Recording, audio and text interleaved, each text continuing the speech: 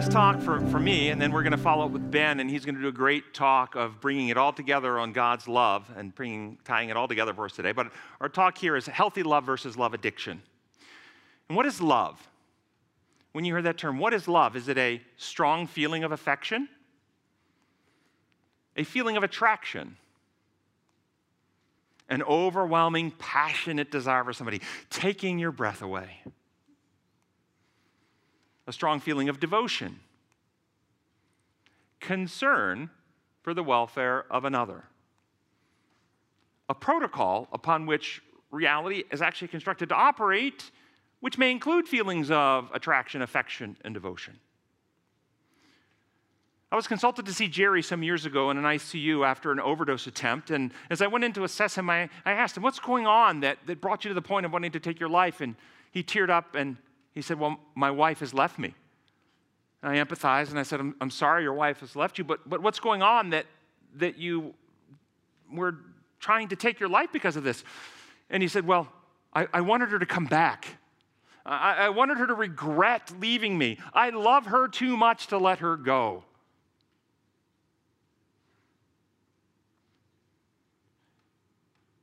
Does Jerry love his wife? Was this love? How do you hear the word love in the description? Did Jerry have strong feelings for his wife? Does Jerry have a strong desire to do what's in her best interest? No.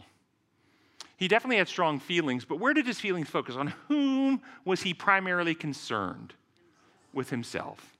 This was not love. This was concern for self-centeredness. We're going to explore love versus dependency, sometimes called codependency, sometimes called love addiction. Love originates in God. God is love, and it is giving, it's beneficent, it's other-centered, it's outward-moving. It is the principle of seeking to do what's in the best interest of others because it is actually in their eternal best interest, regardless of how one feels in the moment.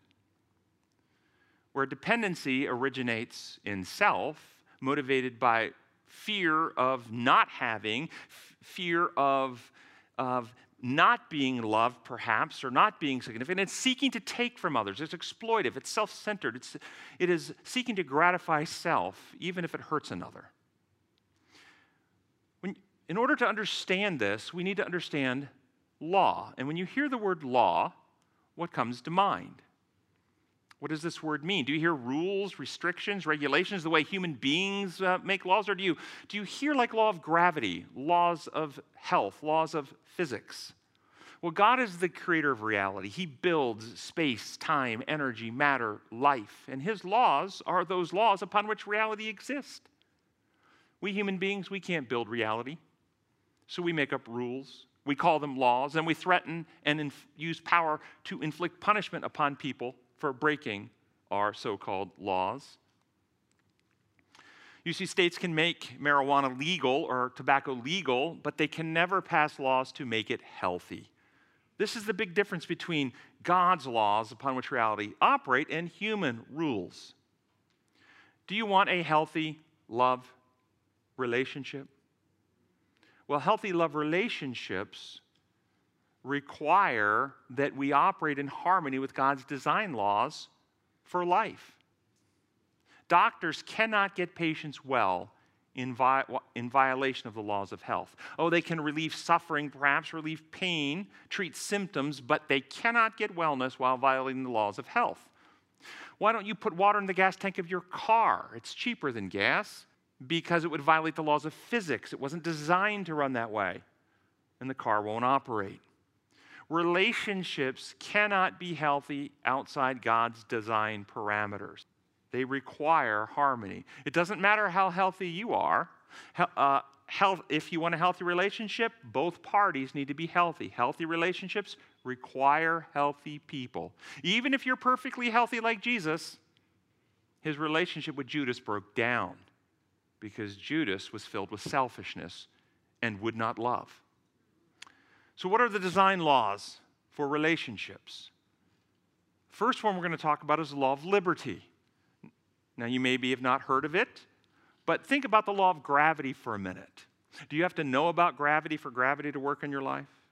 Do you have to believe in gravity for gravity to work in your life? How about you go to the top of this building and you deny gravity? I refuse to believe in you, and you step off. Will gravity care? No. Gravity still operates. The only variable is degree. Step off a 5-inch curb, you twist an ankle. Step off a 500-foot building, you die. But gravity does the exact same thing both places. The law of liberty is like this. It is just a constant on how relationships in reality operate. The only variable you're going to see is in degree of the violation. Is gravity predictable? Yes, very predictable.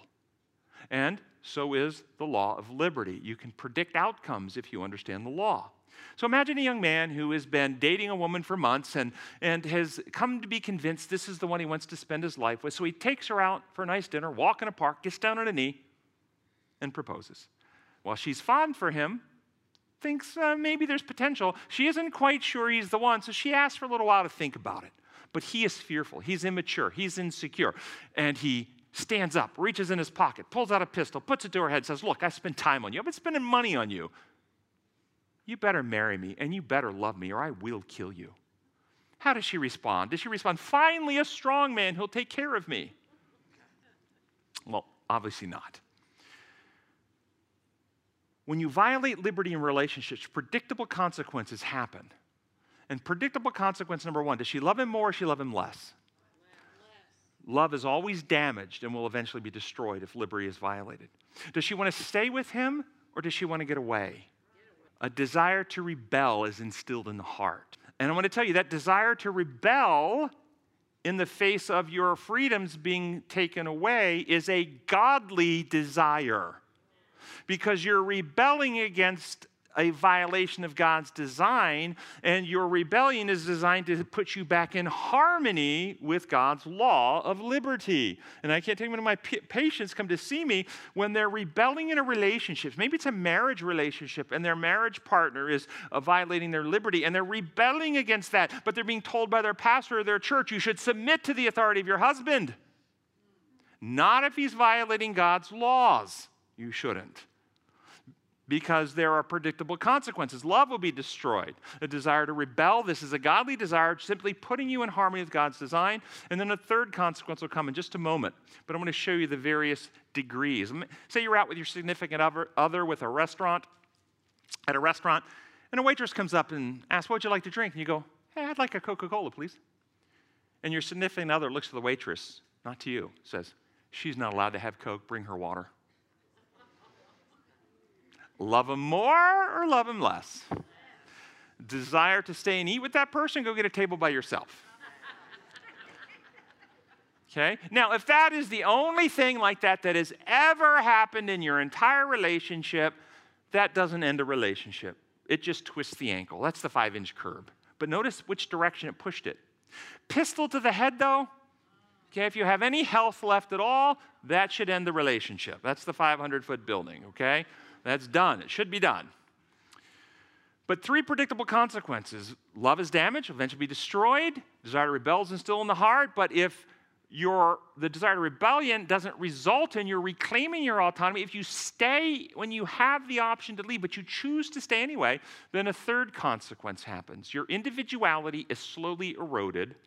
You lose the ability to think and reason for yourself. You start seeing the world through the lens of who you've surrendered to, their mind. You become what I call a shadow person. Shirley was referred by her primary care physician after years of depression.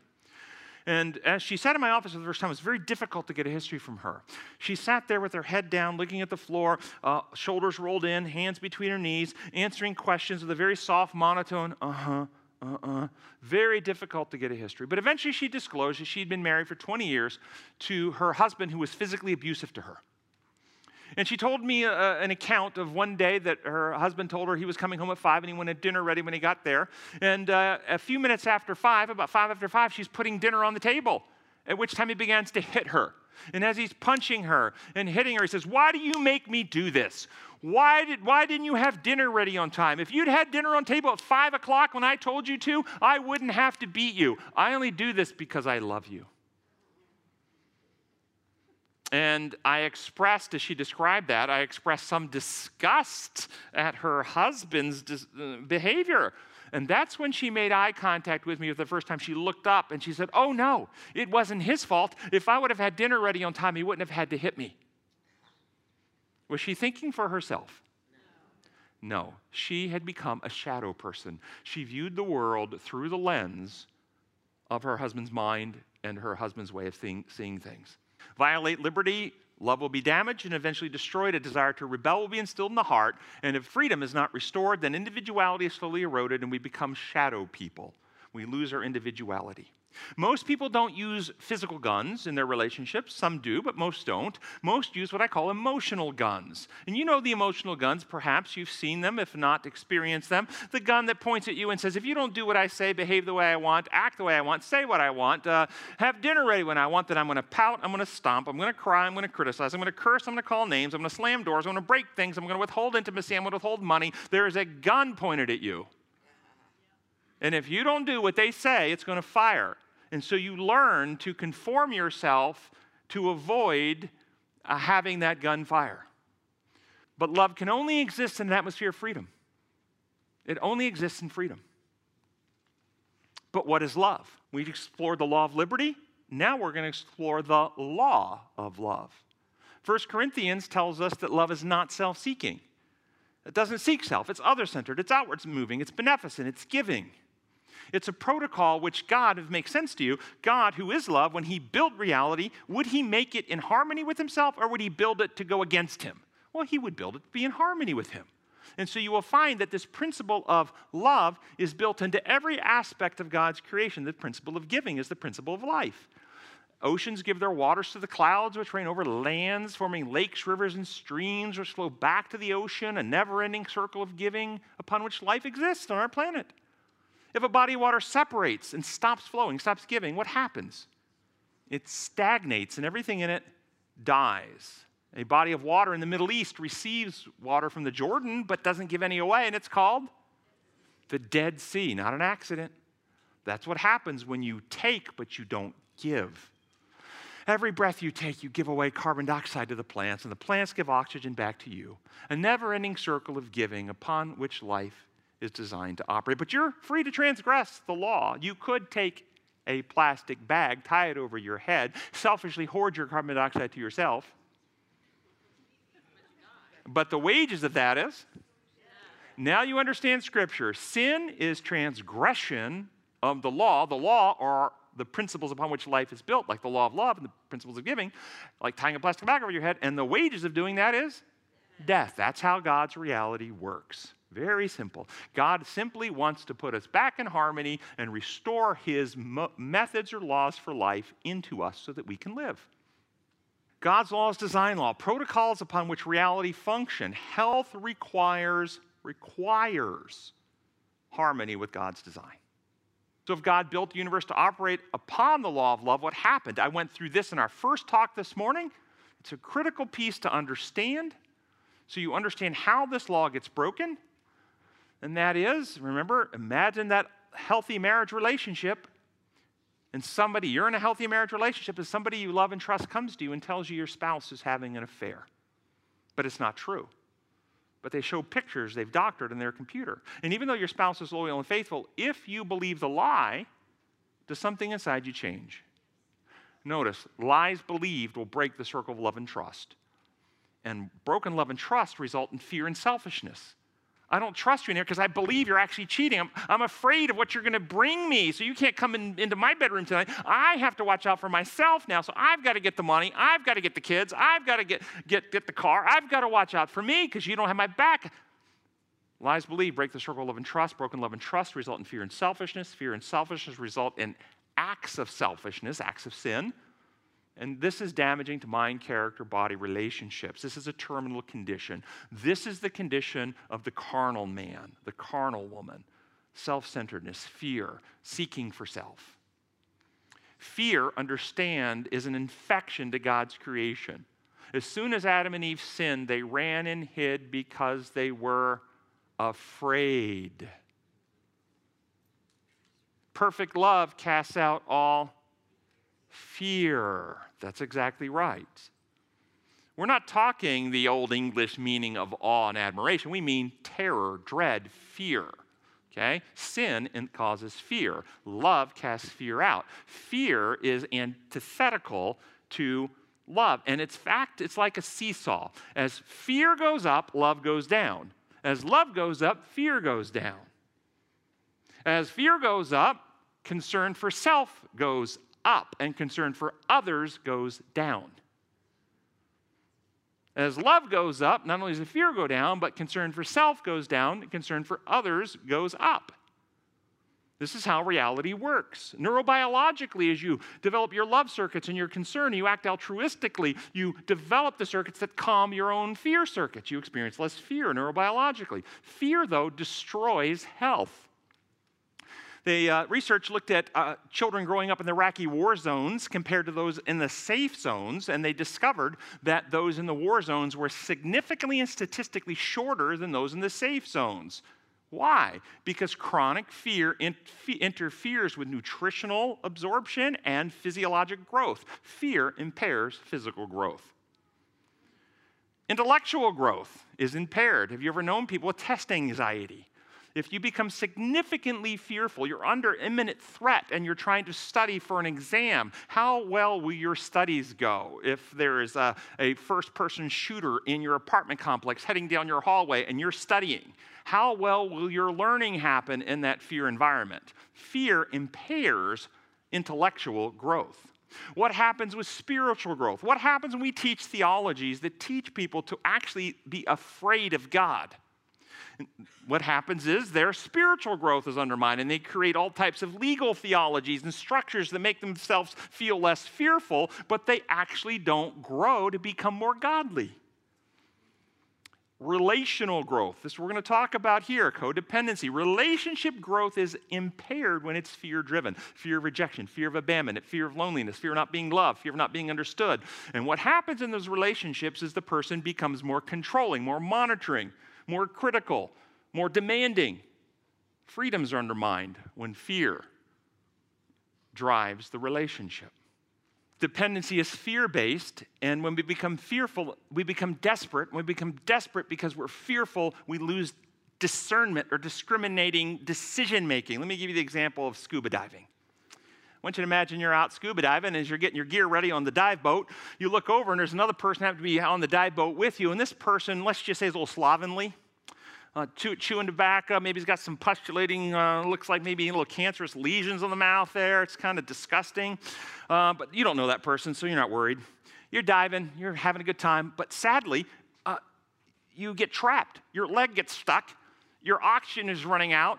You're given the no oxygen sign to everybody. And that person that was kind of slovenly and gross on there, they see your desperate situation and they swim over and they offer to buddy breathe with you.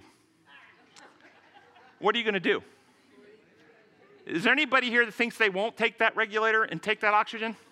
I promise you will. You will. Now I want you to imagine you're in a dive shop and you're looking for a new regulator for your equipment. And the same person in there, he sees you shopping, he saw you on the boat, and he goes, hey, that regulator, that's great. And he picks one up off the display, sticks it in his mouth, and says, oh yeah, it feels really good, try it. Now what do you do? Well, wait a second, how come you won't put it in your mouth now, but you did before? You see, when you experience life as I'm drowning in loneliness, I'm desperate, I will never find anybody, I'm going to die of abandonment and isolation if I don't find anybody. It doesn't matter who swims along, it doesn't matter how ill-equipped they are, you will latch on because they will give you a little bit of attention oxygen and help you feel better in that moment. But it will be dysfunctional. When you actually don't need somebody, you don't have, I need somebody. No, I'd like somebody. I'm going to go to the dive shop and check this out, but I don't really need that. No thanks, I will pass on that. It gives you, when you're not desperate, when you don't need a relationship, you just desire one, then you have discernment and can actually turn people who are very poorly qualified down. Dependency versus love, the contrast. Both can give, and this is what confuses a lot of people in codependent relationships. They see giving as a behavior, but they don't understand the motive for the giving. Dependency gives, though, in order to get. I'm going to give. I'm codependent. I give in order to get praise, in order to get love, in order to get time, in order to get attention. I give to get, whereas love gives to give, not give to get. Fear of loneliness, fear of not being loved. So you're trying to medicate whatever it is. I'm lonely, I'm abandoned, I don't feel good. So I give in order to get that person's attention and time. Consider a cowboy and their horse. This is a great metaphor for people in dependent relationships. But he buys me all these nice clothes. He just bought me a new car. He just did that. He just did this. Yeah? Well, you know what? Think about a cowboy and his horse. Buys it the best gear, best tackle, gives it the best feed, it puts it up in the best barns. Jealous if someone tries to take his horse. Get very, very defensive, protective of that horse. Why? Why does he do all this for the horse? So the horse can serve him best. Keep it in the best condition so it will always be there to serve him. He's not actually interested in the health and welfare and happiness of the horse. He's interested in keeping the horse in optimal service to him. That is not love. And many people are in relationships like that, where the person may do lots of things, but it's only to keep the other one in good service. Dependency relationships are, talk about roller coasters, they are the real roller, ups and downs, moments of great intense passion, moments of terrible arguments and hostility, separation, reconciliation. This is what they often do.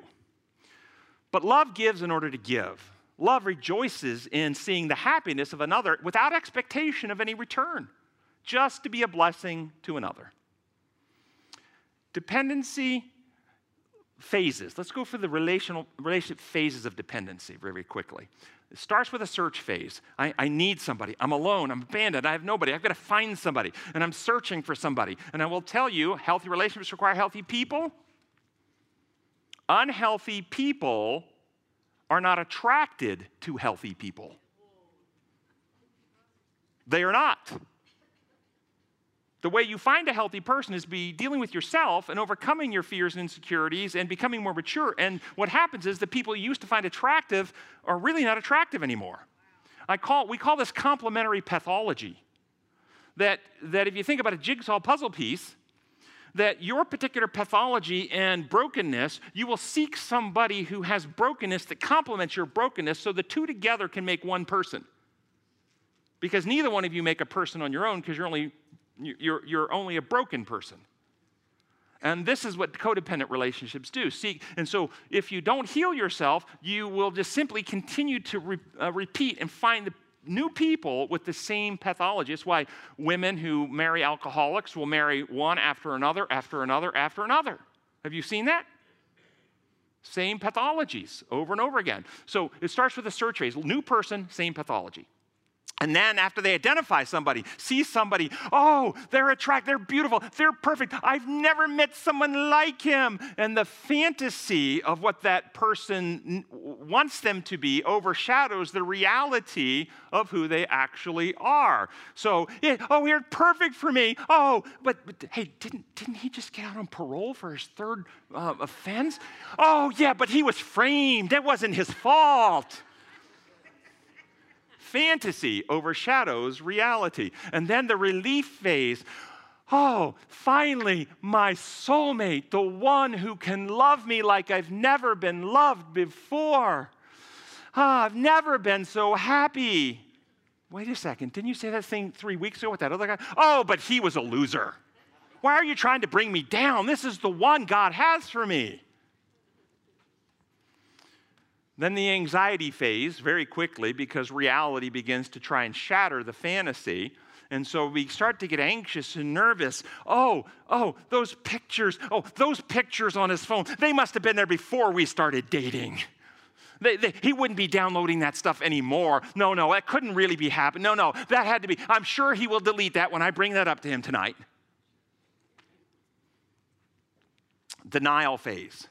Avoidance of reality, making all kinds of excuses, distorting, denying. It's never their fault. He really does love me.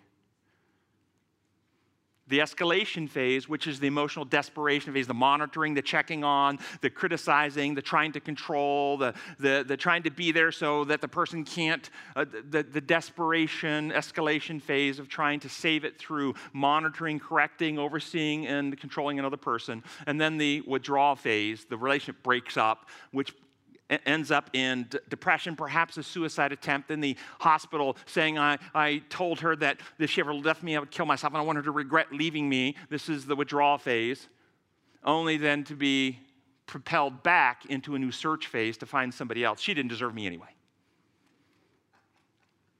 Love versus dependency. Let's contrast very quickly love versus dependency. And this is a test. And it's in the last paragraph of chapter 8 in the book, Could It Be This Simple? It's a paragraph. And if people you're dealing with say, I don't know, I can't tell. Is my relationship a love relationship or is it a dependent relationship? This is a test. Just simply say, well, how long have you been in this relationship? I'm in a relationship for 3 years with this person. Okay, you've got 3 years of evidence to answer these questions. Love is healing. Dependency is destructive. So over the last 3 years, have you become more mature, more confident? Have you grown? Have you been developing and advancing in godliness? Or have you become more anxious, more depressed, more stressed, more worried? Have you been torn down in this relationship? Love always builds up. Dependency always tears down. It's a test. Love is freeing, dependency is controlling. Do you have more freedom, and are you giving more freedom? Do you respect the autonomy of your partner, or are you trying to control, or are you being controlled and monitoring over the last 3 years? Love is interested in another, dependency is interested in itself. When you think about your relationship, your primary concern with what's happening to you and how you're being treated, or do you simply love and cherish and want to bring joy and happiness to the one you love?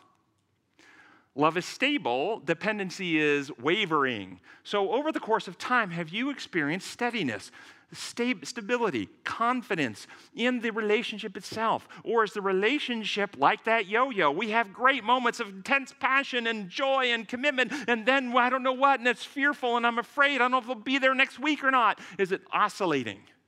Test it. This is all testable. Love is fearless, meaning you don't live in fear, whereas dependency is fear-ridden, a fear of abandonment, fear of rejection, fear of being criticized, fear of not being good enough, all kinds of fears in dependency. Love is orderly and reliable. Dependency is chaotic and unreliable. You can, again, just look at how that functions. Love is based on a principle, not just an emotion. It will include emotion, but it's based on that principle. Do you see the principle of self-sacrifice, where people, when they're not feeling good, will still do for the welfare of the other? Or the dependency being based on feeling, they only do when they feel good. If they don't feel like it, they never do anything they don't feel like. Love is consistent. Dependency is inconsistent. Do you have a partner that you can predict?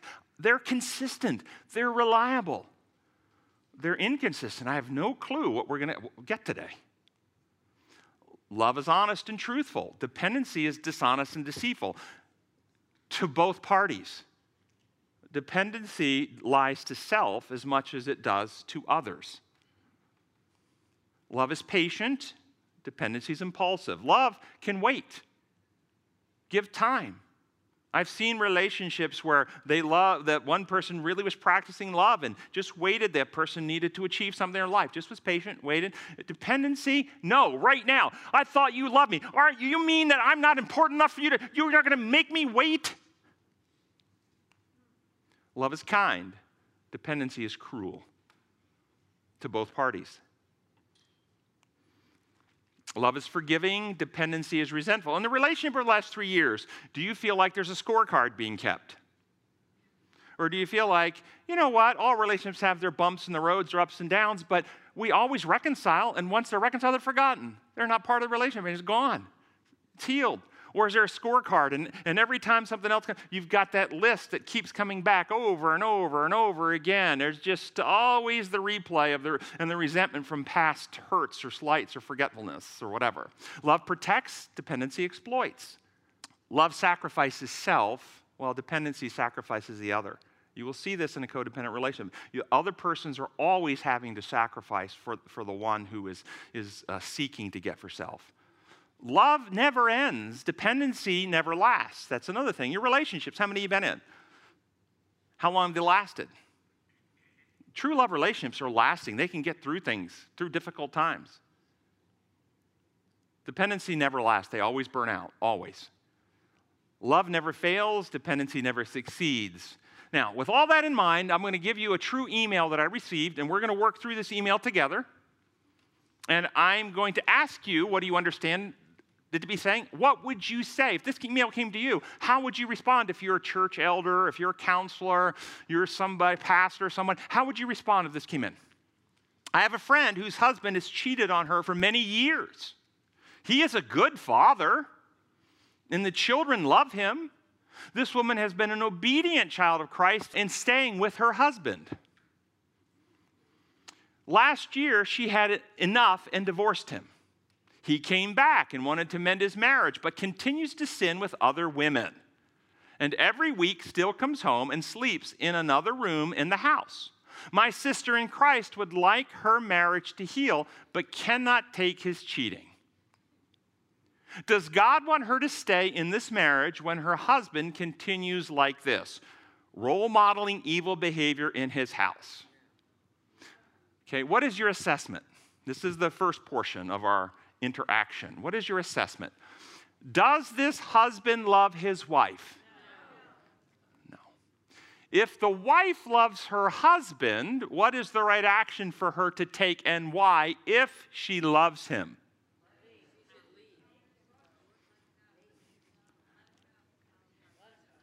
Let him go, leave. Here's my response. Of course, God does not want anyone to live in a deceitful, exploitive, selfish relationship where trust does not exist. Her husband doesn't love her, and until she realizes it, she will fail to be able to love him. The most loving action for her to take is to hold him accountable for his untrustworthy character and throw him out. She should only allow him back when he has demonstrated reliable, documentable, credible evidence that he is trustworthy and loves her more than himself. His words are meaningless. His actions demonstrate an immature human being who is not qualified to be her husband. Her response. This is an actual exchange. Here's her response. But Dr. Jennings, can't a person still love his wife and give in to the flesh? He has to love her. Why would he come back to her and the children? The Bible says to forgive, so she has forgiven. And when we marry, aren't we supposed to stay married? God wants us to keep our families together, doesn't he? It's confusing when there is emotional abuse to know what God would have us do. It must be possible to have the Holy Spirit guide us out of bad relationships and focus on God. So your assessment, let's take the first part. Her response, but Dr. Jennings, can a person still love his wife and give into the flesh? He has to love her. Why would he come back to be with her and the children? What do you hear in her question? Think diagnostically. What's being remembered? From the abundance of the heart, the mouth speaks. Good man brings forth good of the good stored up. An evil man brings forth the evil of the evil stored up in him. It's not just good or evil. It's a principle. People reveal.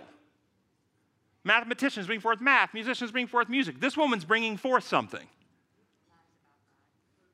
This woman is almost certainly talking about herself and not her sister in Christ. Note the desperate need not to admit the truth and find some pretext to hold on to the idea that she is loved. He has to love her. He has to. No, he actually doesn't. He doesn't have to. And in fact, his behavior shows he doesn't. And why would he come back to be with her? To see, there's evidence he's coming back. He wouldn't come back if he didn't love her. How is she loved? Like a cowboy loves his horse. He loves the cooking. He loves the laundry being done. He loves the shopping. He loves the bills being paid and all the things that she does to serve him. He doesn't love her.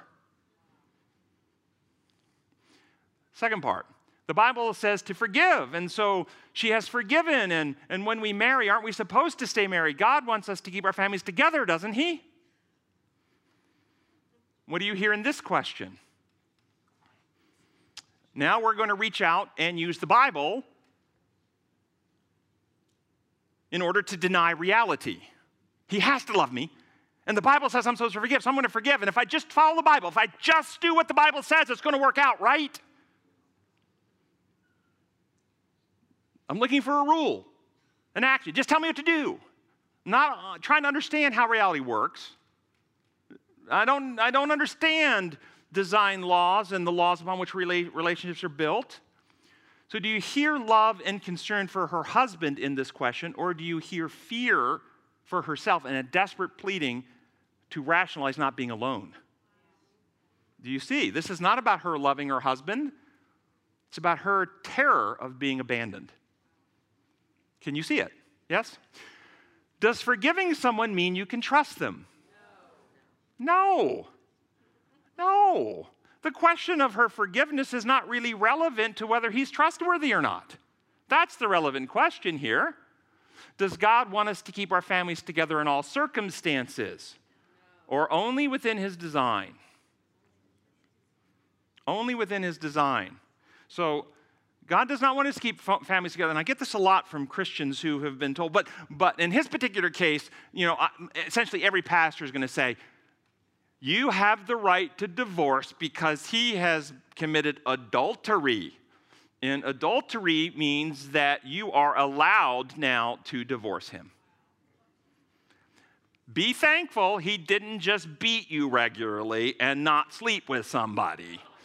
Because had he just beaten you regularly and not slept with somebody, you could not divorce him under Bible rules.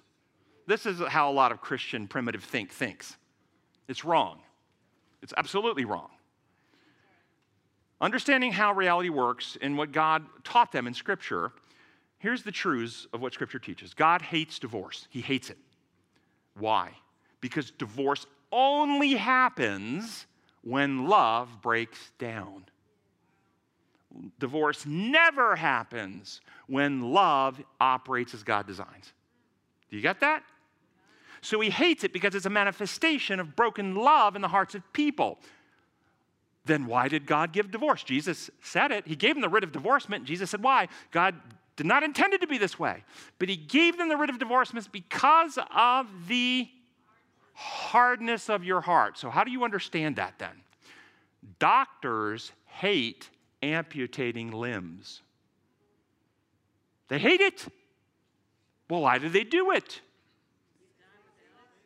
When limbs become gangrenous, when circulation breaks down. Remember, the life is in the blood and it circulates. It's a metaphor for the law of love. And when you obstruct the circulation, the limb dies. And so doctors hate it because the circulation is broken. Health is breaking down. Doctors hate that when that happens. But they still will amputate a limb. Why? To save the life.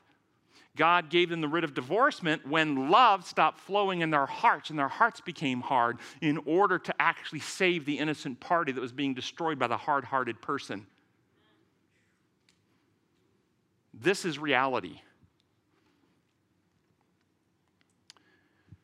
And so in my paraphrase of Matthew chapter 10, 34 and 35, it says, Jesus speaking, don't think that I've come to make peace with a selfish world. I have not come to bring peace with selfishness, but a sword to cut selfishness out of the hearts of men. I have come to cut dysfunctional family ties and free a son from the selfish loyalty to his father's ambitions and feuds, and to sever a daughter from the control of an oppressive and a manipulative mother, to cut through the fear and hostility a daughter-in-law has toward her mother-in-law.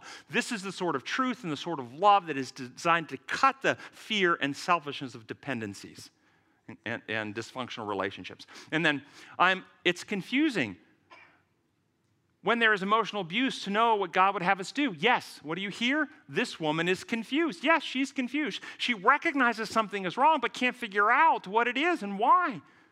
What has happened in her life that has damaged her ability to actually figure this out? How does the Holy Spirit work? The Holy Spirit is a spirit of truth and love, which leaves us free to make decisions or to choose. The Holy Spirit doesn't do the choosing for us.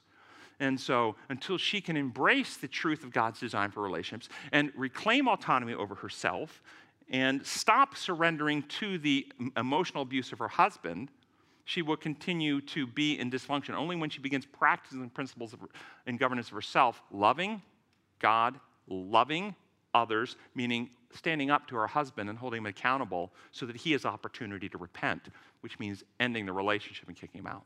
So what's the solution? Truth must be truthful about self and about the relationship. Freedom must set others free. Get this one, guys. Must set others free not to like you or love you. Codependent people cannot tolerate other people not liking them. And so this is how they get manipulated, by trying to make other people like them rather than focusing on being the healthy person they can be in governance of themselves and give other people freedom not to like me. It's okay. You don't have to like me. You don't have to love me.